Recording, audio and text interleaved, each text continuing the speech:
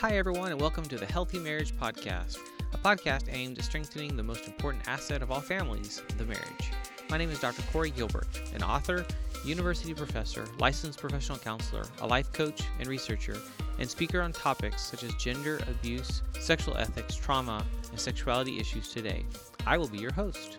In this podcast, we will focus on strengthening marriages, encouraging families, and tools for practical living, such as how to have hard conversations with my kids about hard subject matters.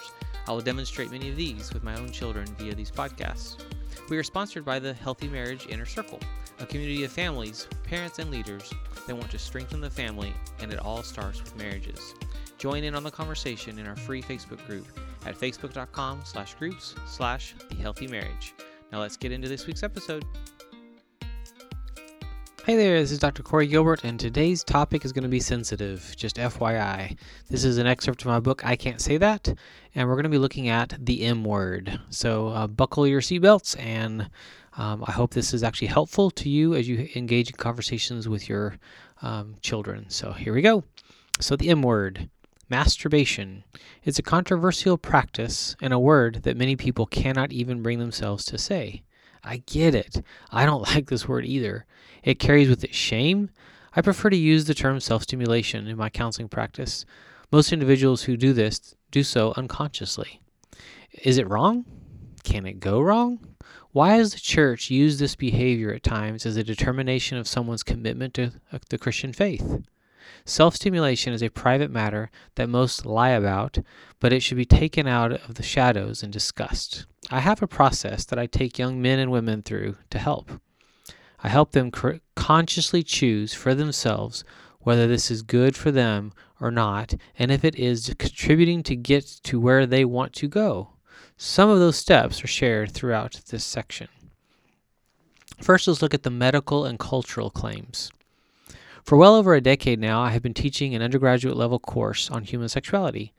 Every year it grows in attendance. The content of the class includes topics and issues that I believe should have been addressed in middle school, which is why this book has been written for parents. During one of the classes, I present a theology of masturbation. I do not enter this lightly, as I know this issue is one that many students struggle with and are confused about. I spend the first hour presenting the research, the positions held by the medical community, and cultural positions and opinions. Let's begin now with the medical. The medical community simply states there is no harm caused by self-stimulation. They assert that it is the best way for young people and children to learn about how their bodies work and what feels good. It is viewed as the best alternative for release, since it does not include another person and has zero side effects. The medical community goes on to outline the health benefits that regular orgasms have for men and women. Some of the benefits include hay fever relief, lessening of menstrual cramps and pain, lowering the chances of prostate cancer, and aiding with vascular health. Cultural opinion is also positive, though it is still mainly viewed as a private matter. If no one else is involved, then the sentiment is no harm, no foul. Go for it. Indulge. Enjoy. Our culture champions self-gratification, and so self-stimulation aligns with their ethical considerations. Now, let's look at the church's response. The church has also held strong beliefs about masturbation. They include, but are not limited to, if you do this, you are not a Christian. 2, it is just bad for you, and it's a sin. No conversations are allowed. There's just a warning or a threat not to go there. This has proven to be an ineffective strategy. For many, this activity has been tied to their salvation, and they are living in shame and guilt. I have counseled and been in conversations with men and women that are on the verge of walking away from a call into the ministry and even their faith due to the hold that self-stimulation has on their behavior. I have found a very simple solution, but I warn you in advance that this solution is counterintuitive. Many of you will stop reading and or listening and be done with me, but I ask that you hang on. Read all the way, listen all the way through to the end. I have been incredibly successful and lives transformed by using this approach proposed below. Be careful with shaming. Know that Satan loves to work in secrecy and in the dark. So be careful with your reactions to your child's actions so that they are less inclined to lie, shut down, and keep things from you. Be a safe place. You initiate the safe conversation. Don't put the responsibility on them to come to you. This is one of those topics that need adult assistance through micro-conversations to bring their actions out of their unconscious operating system and habits and into the forefront of their thinking. This will allow them to make a conscious choice about what is best. So here's my approach. An example. Stephen walks into my office. He is 20 years old and feels trapped. He has been taught that masturbation is sin and also bad for him.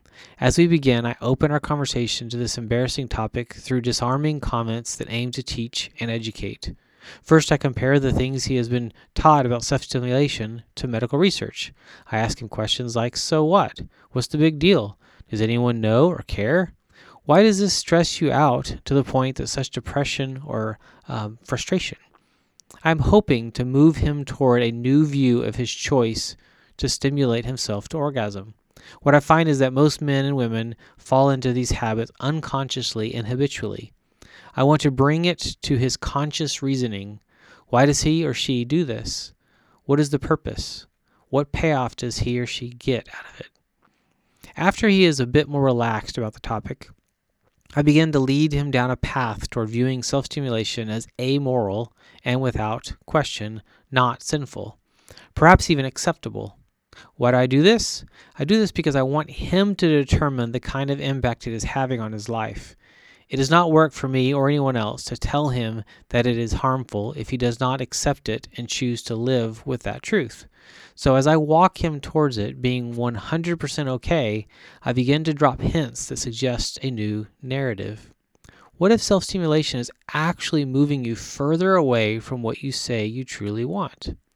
What if, when you self-stimulate, while thinking about a person you just met at church, school, or at the grocery store, this activity is taking you farther away from getting to know them and building a real relationship with them?